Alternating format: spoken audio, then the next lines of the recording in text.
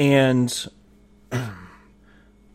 again, back in my day, we would take the Sony not being at E3, and we'd go to wherever we wanted to go to, a lot of times at the lunch table in high school.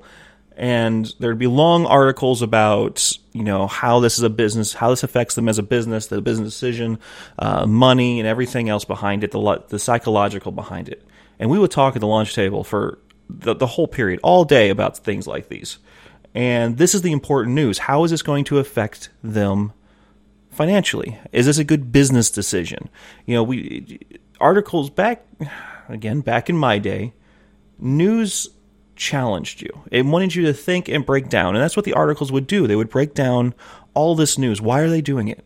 How much information is there? Did they not have enough information to do two conferences, one at E3, one on their own, and still be able to have something to share?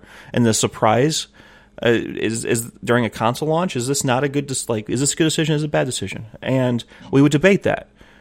But instead, they're pushing articles that they know the uneducated, not dumb, but just the uneducated with the video game industry is going to click on, read, and be like, oh. And this is a bad slippery slope because this is amplified way more than what it was before.